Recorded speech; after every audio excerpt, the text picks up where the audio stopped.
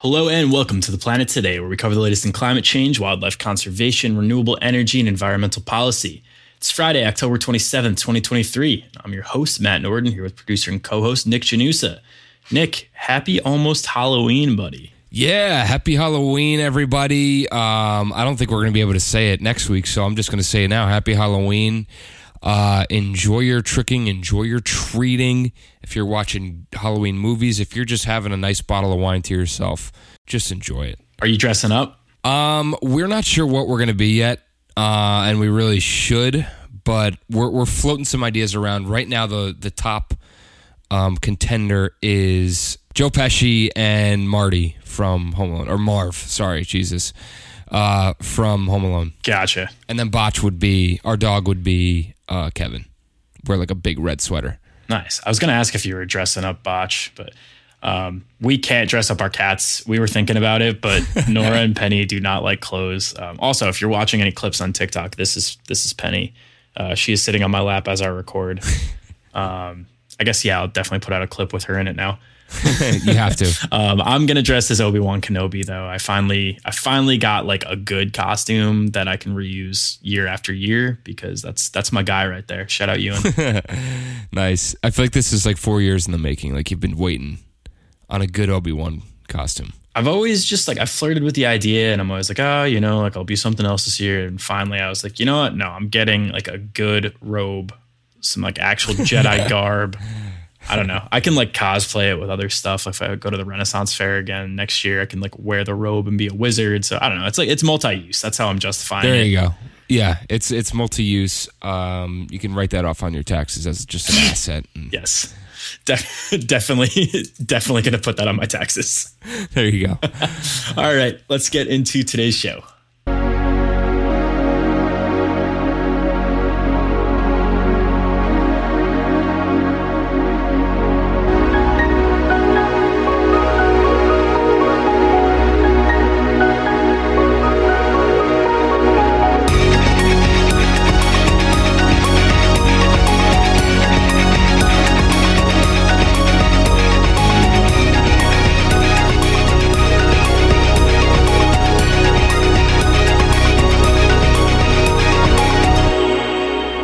Time for our quick hits for the week, and the first one is a two-parter with 2 links in your show notes.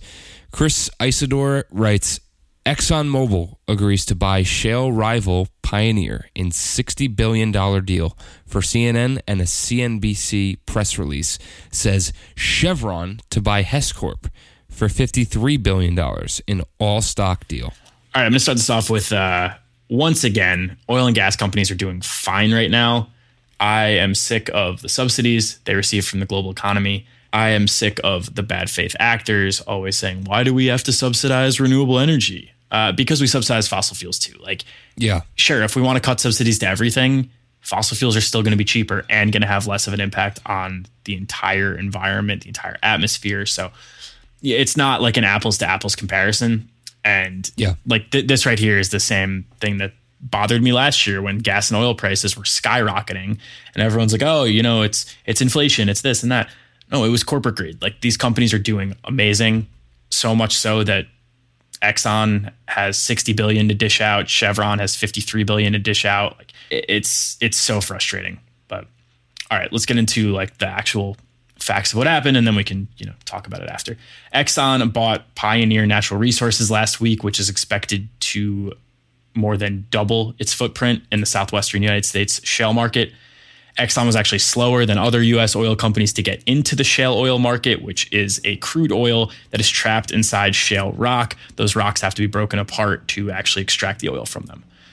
The first article that we linked ends with the following quote: "The Biden administration has taken a much more critical position on approving mergers than past administrations, challenging some deals on antitrust grounds. And it has also been critical of big oil for high oil and gas prices, even though those prices are primarily set on global markets, not by the oil companies themselves." The other merger comes from Chevron purchasing Hess and CEO John Hess joining Chevron's board of directors.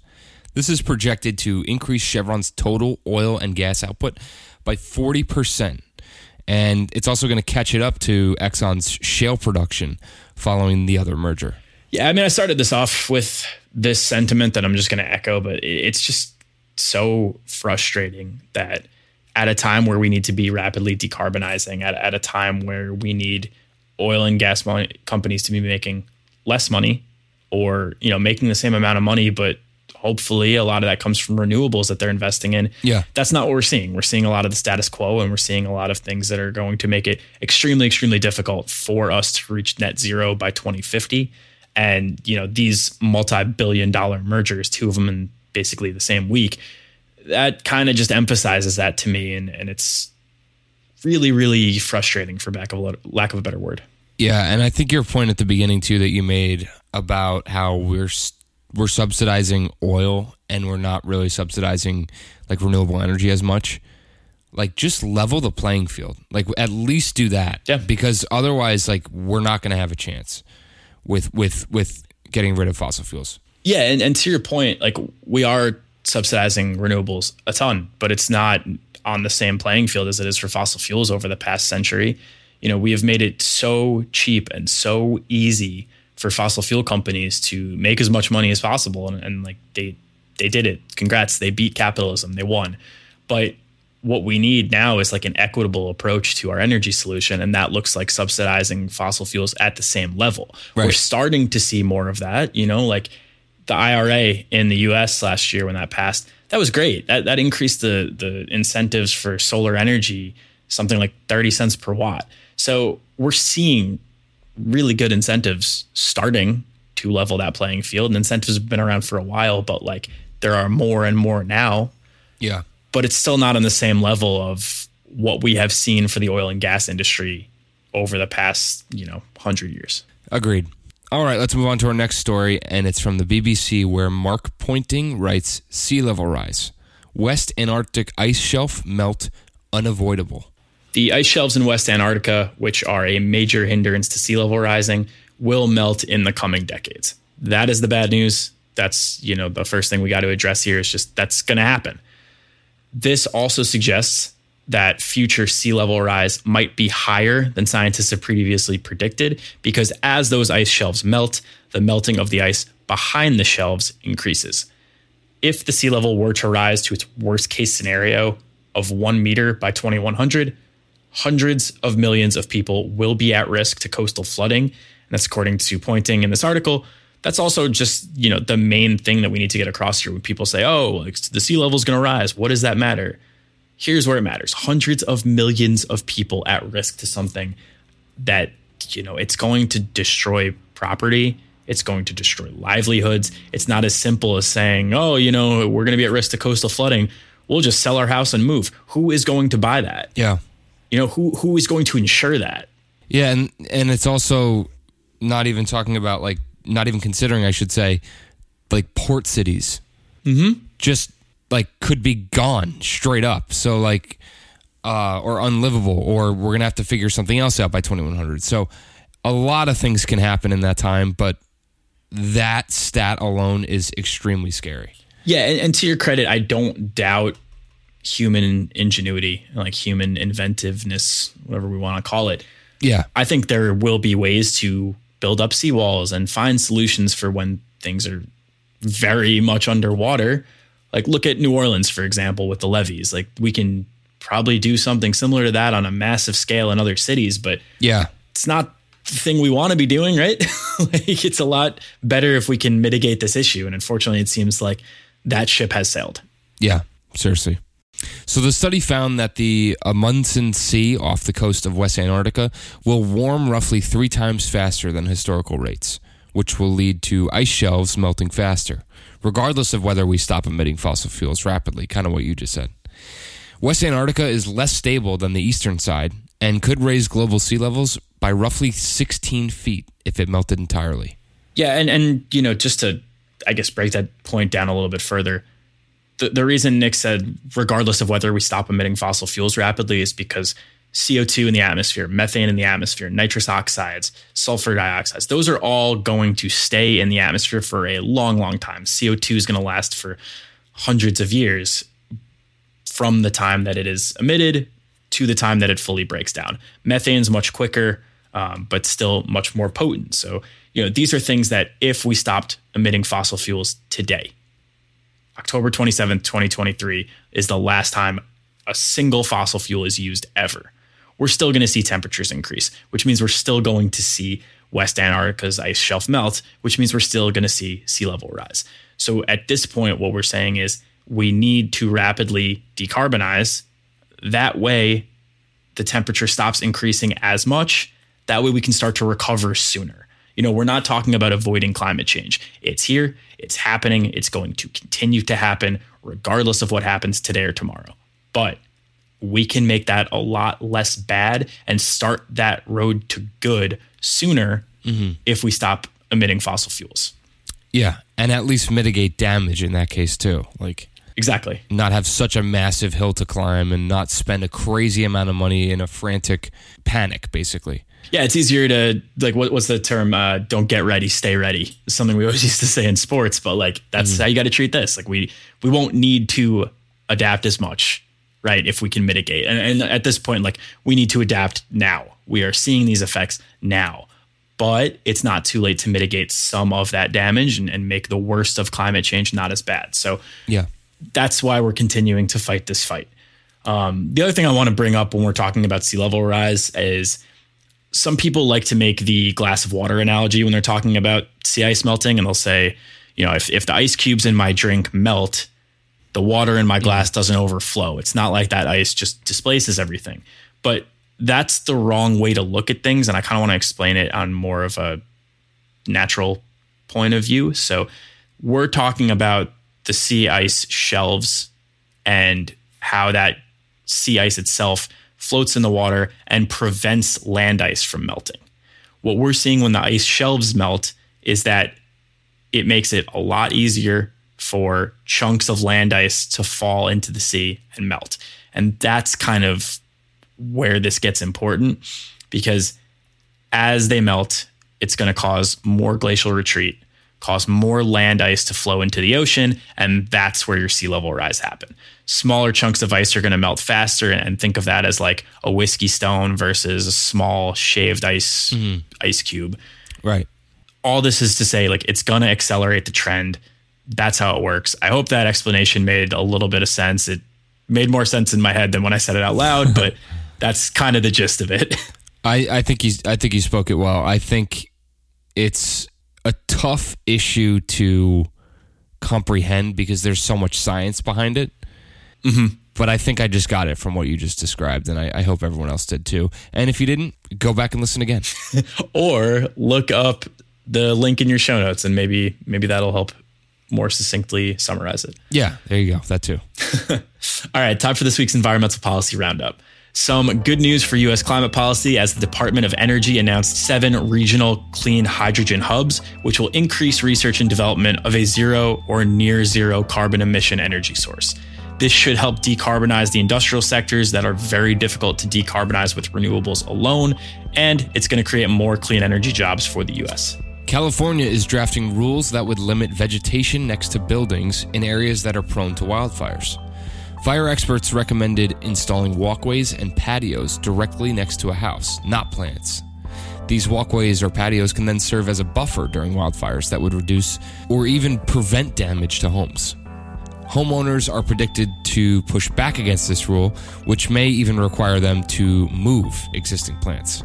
The United States Environmental Protection Agency banned trichloroethylene, or TCE, on Monday, which was commonly used in refrigerants, degreasers, and dry cleaning. An estimated 250 million pounds of it are used in the U.S. every single year. It's a major carcinogen, and the assistant administrator of the EPA's Office of Chemical Safety and Pollution Prevention, Mikhail Friedhoff, said, "The science is loud and clear. The chemical is so dangerous, even in small amounts, that we don't think any uses can safely continue." Yeah, about the California limiting vegetation next to buildings one, I'm just picturing my mom's reaction to this. If someone told her hey, you have to basically just move all your plants away from the house and put them more centralized and then build a patio. And I can just see her just going completely nuts on whoever it would be, the town, the city, whatever it was. Yeah. But we don't live in California. And I think if we did, she would be like completely welcome to it. And I think it's like, it's one of those things where, do you really want to risk like people's lives like for no reason? Kind of like it does make sense, especially in the extremely prone areas. Yeah. Like during peak wildfire season, for them to have whatever it is, patios, walkways, any concrete like that will just serve as a buffer, serve as anything in between you and a like blazing fire. Give yourself a little bit of time in between. So yeah. And it's not even just about the time. It's about like there's less for the fire to catch on if there's less shrubbery right next to the house. So, maybe those flames never reach your house. And I think it's interesting for us to talk about this. Like you said, like we don't live in California. Our parents don't live in California. And I think you're 100% right. Like I'm thinking of my mom, I'm thinking of my dad, and I don't see them taking lightly to someone saying, hey, this house that you bought, that you live on, you can't have your plants this close to your house. It's just kind of like it goes against the whole idea of home ownership in the US for whatever. We can go on a huge tangent about that topic entirely, but it goes against what our society has kind of made common. And I think the important caveat here is like, we don't live in a wildfire prone state. So that's probably something that they're going to receive pushback on. Like, let's not say they won't, but I'm sure that the homeowners there are more receptive to that than, people over here, in the same way that like maybe people in Florida would be more receptive to something that's going to prevent storm surge during a hurricane than people in Nevada. Yeah, that's a good comparison. All right. As always, those stories are in your show notes if you want to read for more detail. We are going to take a quick break, and we got 2 more stories for you when we get back. Stay tuned.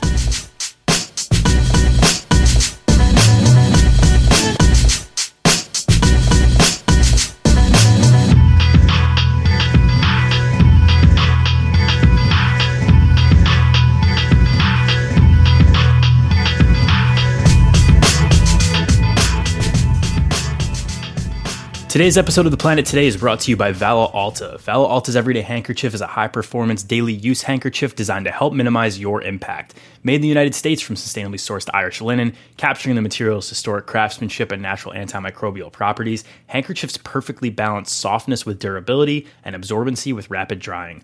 Ideal for functional use in all settings, from the outdoors to routine encounters, their small and lightweight design makes one a must-carry for wherever life takes you. Build your own bundles from limited edition colors at ValoAlta.co and save 15% with code TPT at checkout. That's VALAALTA.co and code TPT.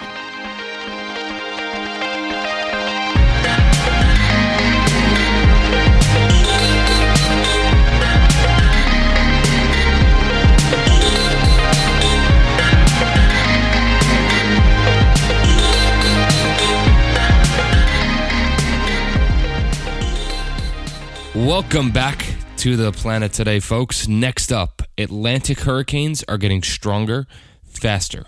Study finds by Delger Erdanasana of the New York Times. This is one of those climate change impacts that we are already seeing on the east coast of the U.S., and it's only projected to increase in prevalence over the coming decades, so I figured this was a really important topic for us to talk about. A study conducted by a group of environmental scientists, including Dr. Andra Garner at Rowan University, found that hurricanes in the Atlantic Ocean are now twice as likely to increase from a weak storm to a Category 3 or stronger storm within just 24 hours. This has major implications for human life, destruction of property, destruction of ecosystems, economic recovery, and disaster planning as a whole. The author points out that when hurricanes intensify this quickly, it becomes hard to predict patterns and how severe the impacts will be in certain locations. And this is potentially going to cause issues for evacuation orders. And that's sort of what I was alluding to when I mentioned disaster planning. Yeah, and this is also a problem because of the increase in the number of hurricanes we're seeing per year. The storms will be stronger, so we're seeing rapidly intensifying storms that were already stronger than the average storm 20 years ago. And then we're also seeing more of them. So just double-edged sword. The study found that in the past 2 decades, tropical storms that were Category 1 or lower had an 8% chance of becoming a Category 3 or greater in just 24 hours. From 1970 to 1990, the chance was just 3%. So the article points out very succinctly why hurricanes are becoming more dangerous by stating that hurricane season in the North Atlantic is from June to November, when the ocean water is the warmest. Ocean temperatures are rising, so the conditions that lead to hurricanes are becoming more common. Oceans are the world's greatest heat sinks, trapping over 90% of the heat caused by increased greenhouse gas emissions over the last century. So the best way to decrease the likelihood of hurricanes becoming more dangerous is to rapidly decarbonize the global economy. Dr. Kerry Emanuel of MIT was not involved in this study, but explained the danger in rapidly intensifying storms. He said, you go to bed, figuratively speaking, at 10 at night, and there's a tropical storm in the Gulf of Mexico. And then you wake up the next morning, and it's a Cat 4, 8 hours from landfall. And now you don't have time to evacuate anybody to warn them. I mean, that right there is exactly why this issue is so important. You know, like we know why it's a big issue for more Category 3 hurricanes, more Category 5 hurricanes. Obviously, that's an issue that's going to lead to more storm surge, more destruction of property, more loss of life. That's not what's focused on here. What's focused on here is the fact that they are rapidly becoming that intense. So it's harder to predict and say, hey, 7 days from now, there's going to be a Category 4 hurricane that reaches X coastline. If you live in this area, you need to get out of here. You know, for a tropical storm, for Category 1, they're going to say, bunker down, stay safe, you know the drill. Category 5 is a very big difference there. And in this case, like Dr. Emanuel said, you go to bed and it's not a problem. Then all of a sudden you have 8 hours to pack up everything and get a move on, or go into your hurricane shelter, whatever it is. Yeah. You don't have time to adequately plan. And that's where we're going to run into major issues in terms of loss of life, in terms of damages, in terms of recovery. You know, it's just bad all the way around. Yeah, and this explanation that Dr. Kerry Emanuel does is extremely relevant because we have Hurricane Otis that literally just hit. We're recording on Wednesday. It hit Tuesday, and it was a tropical storm on Tuesday morning, and then by late evening, it was Category 5. And it is the fastest strengthening on record in the Northeast Pacific. I know this is about the Atlantic, but still wild that in just basically 12 hours, a tropical storm could become a Category 5, and then boom, it's on landfall. It's hitting Acapulco, just like that. So a really scary thought, and it's also like a reality as well, at least in the Pacific. Everywhere. And to your point, this article did point out that this study can probably be extrapolated across the world, but this is just the largest study that they've ever done on something like this, and it was focused on the North Atlantic specifically. But you're right, like this is the exact thing we're talking about happening in real time. Yeah. And, you know, like we're going to talk about it next week. We try not to cover things the day they happen because we're going to get things wrong. And on a weekly show, we want to be able to talk about everything in total. But you're 100% right. And, you know, all I could say right now is I am just so hopeful that everyone is okay. Yeah. Like what else can we say? Yeah, I echo that. And yeah, just got to wait and see. All right. Our last quick hit of the week is from Stephen Groton of Reuters, who writes, world far off track on pledges to end deforestation by 2030. Report. Yeah, awesome episode today, right? Lots of good news. A lot of great news. Yep. No shortage.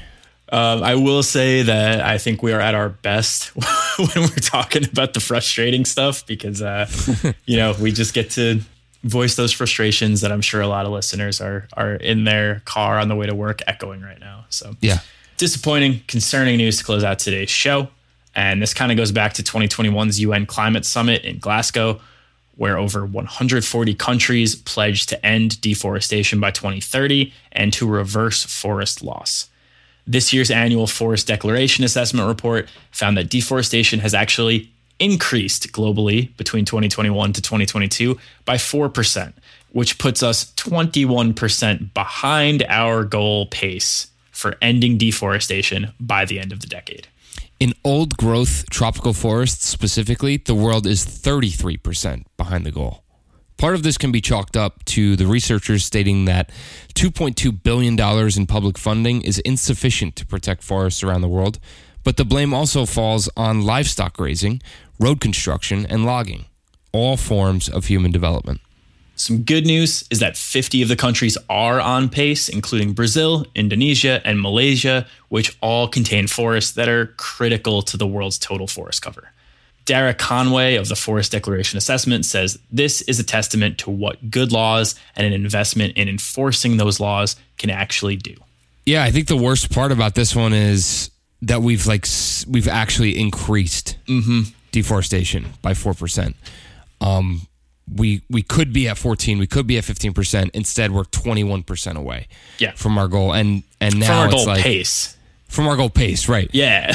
Like we're not 21% away from ending all deforestation. It's like we should at this point be 21% further ahead than we are. Right. We're not. Yeah. And we're only 7 years away now.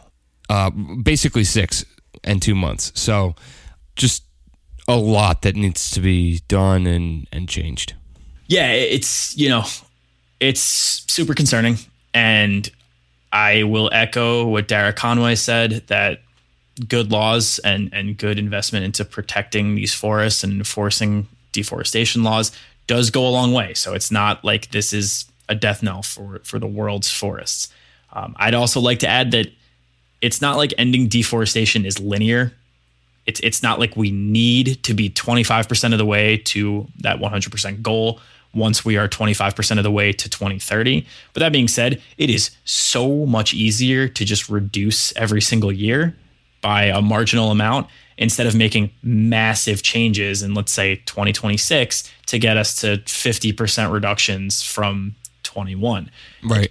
It's so much easier to do 10% a year than to make some massive shift 1 year into another.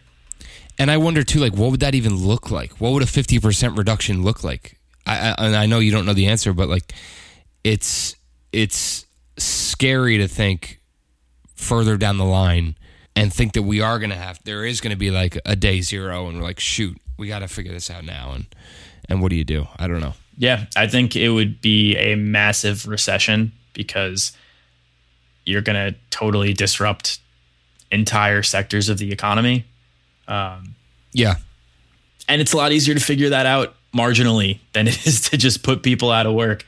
So, right. In this one example of deforestation, maybe that's not the best thing to say because like some of this is illegal logging, but some of this isn't. Some of this is just agricultural grazing. And you know what? We got to figure it out soon. And shout out to the global leaders that are actually trying to do something about deforestation. Like our boy Lula. Love you, Lula. All right, that's going to do it for today's episode of TPT. We will be back next Friday for another episode. But until then, go give the show a 5-star rating and review wherever you listen. Follow our socials at Planet Today Pod.